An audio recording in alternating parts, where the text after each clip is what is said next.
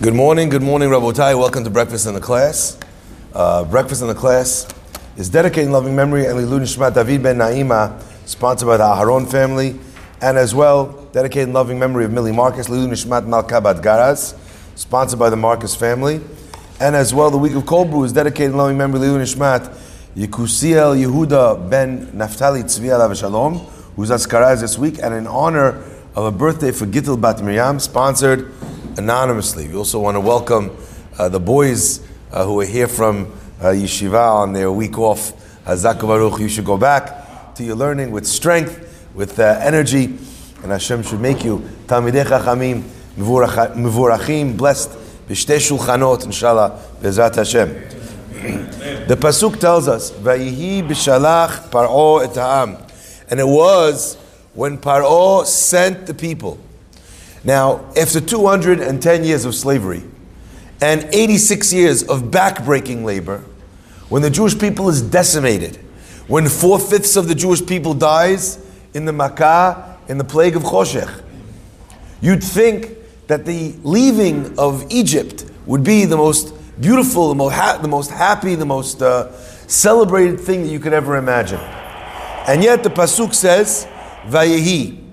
On this word Vayehi, we know, the Midrash explains, in Midrash Rabbah, the word Vayehi, en Vayehi ela lishon tsar.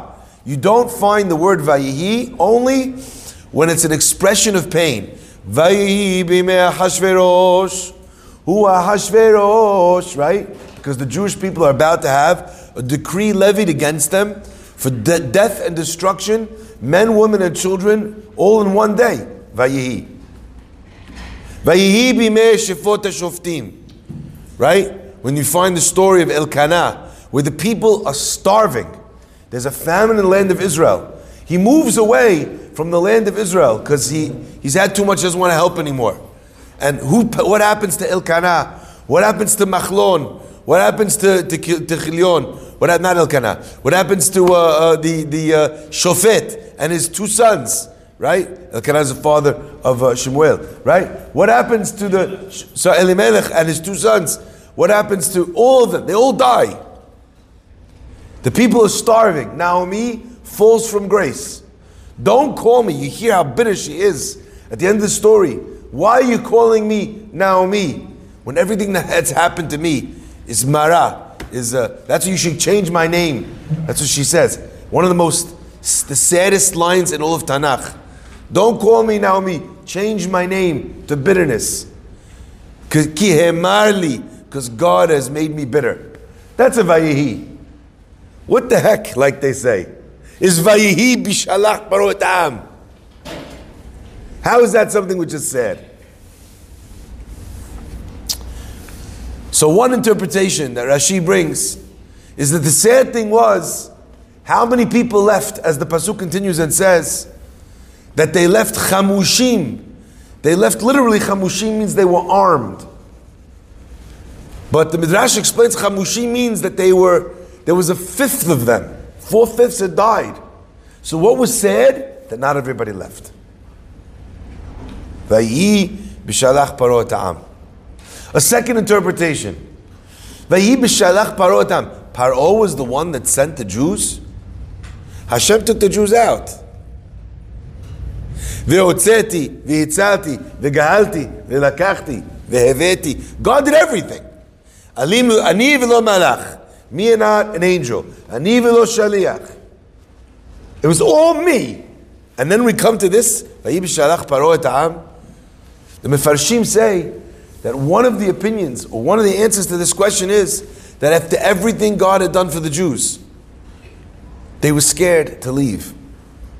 They were hesitant to leave. And even though the gates were wide open, and God had given them all green cards, and corona vaccine cards, and whatever they needed to travel, PCR, serological, achlame, corona, whatever, they couldn't leave. They had to be shoved out. B'shalach paro et ha'am. Because it's difficult. Those of us who've tried to change in any way know that change is difficult. Even when you're changing from something bad to something good, it's difficult. But my friends, I want to talk about perhaps another understanding here. There's another tragedy. Because if you remember, we spoke about the idea a few times. You see, many people's version or vision of Judaism is very Jewish-centric. And I know that sounds funny. We think that Judaism is about Jews, when unfortunately, that's a mistake. Judaism is not about Jews. Judaism is about everybody. Judaism applies, the dogma of Judaism applies to Jews. We're the ones who have to do it, but Judaism is not about the Jews. Who's Judaism? What is Judaism about? It's about God and His world. That's what it's about. Litaken olam b'malchut shakai. To create this world in the image of a godly kingdom. To turn this world into a place where people recognize, have emunah, belief, and gratitude to God. I quoted on Shabbat afternoon one of the most important Rambans in the entire Torah. Anyone who understands Ramban or can get their hands on a translation has an obligation to read this. It's the epilogue of the parasha, the Ramban that ends Parashat Bo. And specifically the paragraph where he says, V'chavanat kol ha-mitzvot. What is God's intention in all of the mitzvot? In everything that He does. Every mitzvah, every commandment, every prayer, what's it all about? To build emunah in Hashem and gratitude to Him. So what is Judaism about? Not the Jews. It's about the world. That's why there's such a premium placed on the concept of Chilul Hashem. Now, Chilul Hashem doesn't have to be with non-Jews. You could also perform a Chilul Hashem that only Jews know about. According to Harambam, you could even perform a Chilul Hashem when nobody knows about it. Did you know that? It's a big chidush when people see this Rambam for the first time. Rambam writes that if a person is alone in their room and they do a mitzvah or they do an averah, and the only reason why they refrain from the averah, or the only reason why they do the mitzvah is because they have fear of Hashem. That's a kiddush Hashem. And if you're alone and you do a sin, because you think, who sees me? No one's going to know. And your decision to do or not do a mitzvah is based on whether people will see. But alone, you're willing to do whatever you want. Chilul Hashem. So my friends, although many of us think that Judaism cares only about the Jews, it's not true. In fact, you have a pasuk that tells it to you. The pasuk tells us that when God brought all of the wonderful miracles in Egypt, one of the reasons we're all familiar with is the reason that we found in last week's parasha, in order that you speak to and teach and tell the story to your children and to your grandchildren. Building emunah, great, everyone knows that. But they seem to forget about the pasuk. Leman yeda'u Mitzrayim. The same way it writes about us, that we need to know that God runs the world, and that we need to return that to our heart, it also uses the same verbiage with regards to non-Jews. When we have a mitzvah of Kiddush Hashem, it's because Kiddush Hashem causes people to say, look at how the people of God are behaving. Look at what godliness brings to the world. I want some of that. So Judaism is also about the way we Jews affect the entire world. How we affect the way that other people think of us. How we affect the way other people think about God via us. So you know what's sad? After everything God had done, after every miracle Hashem had produced, after holding Paro like this up against the wall by his neck, because every Bechor in Mitzrayim was killed, every Bechor in Mitzrayim was killed, except for two. Who? Paro and Batya. Batya because she saved Moshe, she had the zechut, and Paro because HaKadosh Baruch Hu wanted Paro to witness what was going to happen to him and all his soldiers in the Yam Suf. So God has Paro like this pinned against the wall. And the intent of everything that was done was in order that Paro should move, should shift from a Mi Hashem asher ishma b'kolo, who is this God that I should listen to him, to the point where Paro recognizes Hashem. And how sad it is, says the Pasuk, Vayhi Bshalach Paro, that Paro could feel, after everything that had been done, that who sent the Jews out? Anna.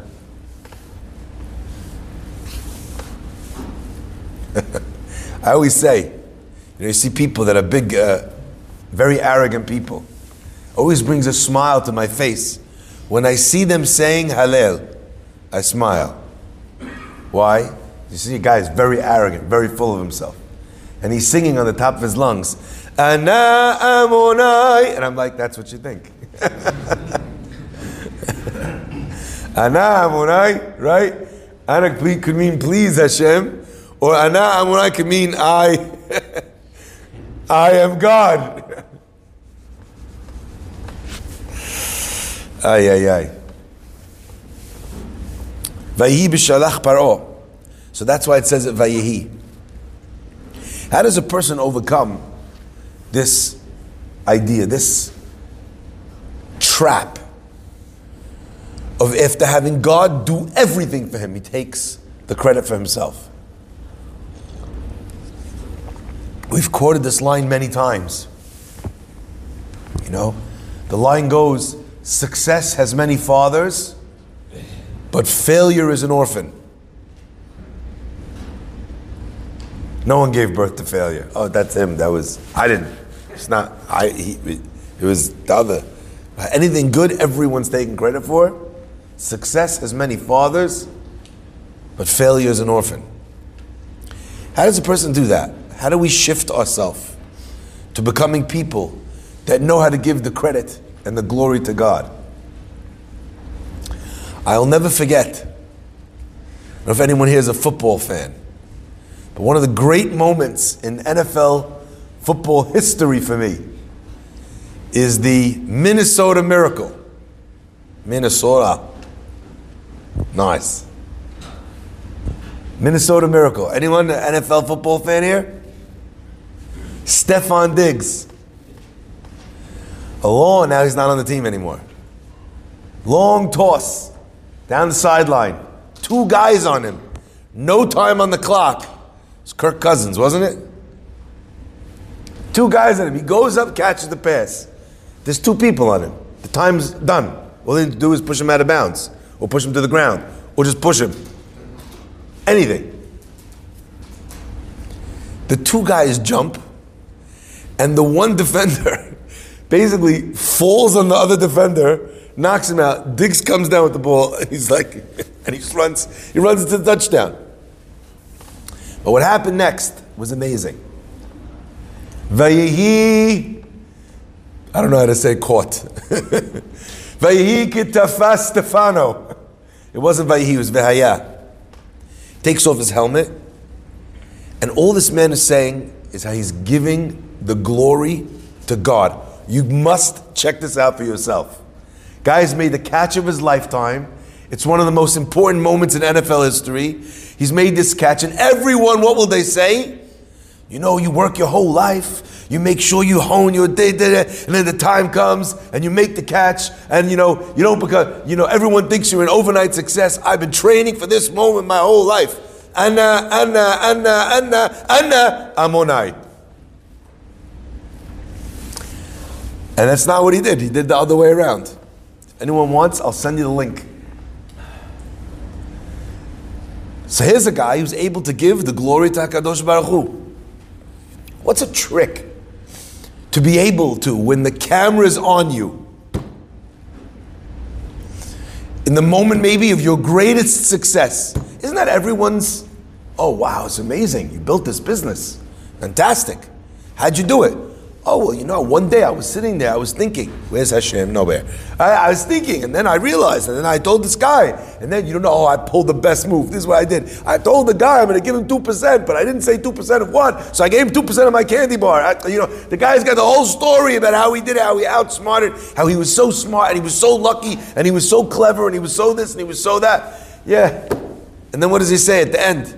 He goes, and of course, without Hashem, afterthought. Ben Beno shel afterthought. Grandson, the great-grandson of an afterthought. Maybe Hashem squeezes in at the end after you shared how brilliant you were. And by the way, it's not just about business. What about when you're starting a learning program? Oh, I saw the boys, I realized, broke my heart, but how many people tried to start a program that didn't work? The saddest thing is after everything that you've seen, you still think it's you. So our rabbis tell us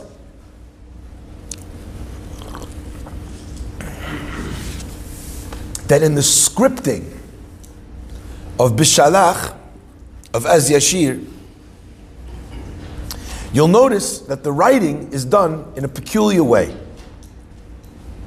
You have Az Yashir Moshe, Ubnei Yisrael Tashira Azot Lamunai, right? Yomiru Lemor, Ashir Lamunai Ki Goga'a. And in the Torah, it goes from side to side, columns. One way of understanding is that there's, is that there's a refrain and a response. Right?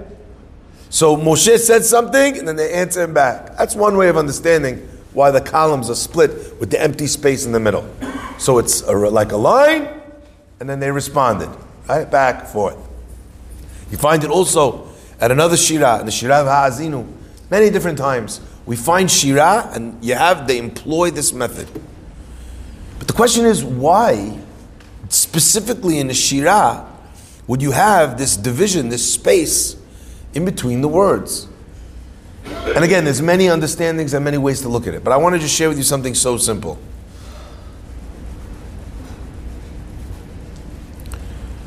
The most important thing to seeing Yad Hashem is to have space to be able to realize. A person's very busy doing what they're doing, so they get so busy in doing this and doing this and doing this and doing this, and there's no time to think. So who do they assume did everything? Them. It's only afterwards when they pause and there's a space and they think back, wait a second, I am clever, no question. I'm the best ever. What a gift from Hashem to the people. Great. But there was 3 people in that room. Why did the guy come and offer the goods to me? One second. So I got a loan from the bank.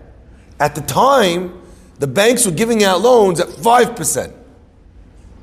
But that morning at Shacharit, I happened to sit next to this guy who's the bank manager. And the bank manager sees I'm praying. He says, oh, what do you do? I'm trying to start a business. Oh, what do you start? I just came. I started learning yeshiva. Now I have a big family. Baruch Hashem, I need to support them. Oh, that sounds so nice. Spent all those years. I always respected rabbis. My father told me to respect. Why don't you come by my office? I'm going to... Hada goes and he negotiates. Bshalach Paro. I did this. And Hashem's like, did you miss the part when I basically stuck you like sitting on his lap in shul? Like, did you miss? And then I took the guy like this, like the marionettes, and I sent him over to you at breakfast. 2 other guys, the other guys do things, you never even built anything. Why would he give the goods to you? I don't know. Just because I'm handsome, right? Why do you think this happened? But it only happens when there's a space, when a person's not talking, when a person's not doing, when a person's not active and they have time to reflect. That's why Shira is associated with space. As Yashir Moshe. Why? Because there was no longer a noose on their neck. They're already in a space where they have some breathing room. These ideas, whether in the positive, whether in the negative, are a crucial part of finding God. So perhaps, maybe this was what HaKadosh Baruch Hu also intended for our Shabbatot to be. I always love this pasuk according to this understanding. Sheshet yamim ta'avod ve'asita kol melachtecha. And then Yom HaShavi'i, and the seventh day, that's Shabbat for your God. I think the pasuk is telling you 6 days you work. You do all your stuff. Asita kol milachtecha. But then the seventh day comes along. What we say in L'chadodi about Shabbat is that Shabbat is mikor haberacha. It's the source of blessing. So you come to shul and you do nothing for your job and nothing for your work, but you draw deep from the well of beracha. And then you come back to work on Sunday morning, or if you're in a Western country, on Monday morning, and you bring back the beracha of Shabbat. And it is the job of the person not only to go to Shabbat and expect to draw beracha, but the way I see the pasuk is telling you, you have to come into Shabbat with your 6 days. You have to look back on Shabbat on your 6 days. Go through your week. See what was called melachtecha. What did you do? And what did he do? And by the way, it's not just God's job to do nice things, unfortunately. It's not just God when the bank manager sits next to you. It's also God when the guy you owe $100,000 to, you've been avoiding for 3 weeks, gets the seat next to you on the plane for 12 hours. Hada's collecting already. He takes your kosher meal. That's also Hashem. But the reflection of Shabbat, and I dare say, that's what makes it Mikor HaBeracha. So if a person is not experiencing Shabbat as a Mikor HaBeracha, they're not experiencing this source of blessing from keeping Shabbat. Maybe the reason is because they're not keeping Shabbat properly. Because they're not recognizing on their Shabbatot how much they need God. Ki sheshet yamim asa amonai tashamayim et haaretz vechol asher bam. Hashem made everything. Everything. What a beautiful idea. What a beautiful perspective. And when a person recognizes, goes back and says, oh, there you were, Hashem, and there, and there, and there, and oh my gosh, I didn't even think of that. How did that happen?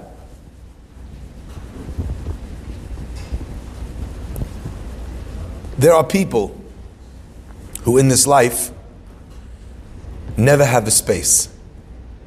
They never sit down, and it's only when they hear a class like this that they start thinking back about their businesses. We've had a conversation.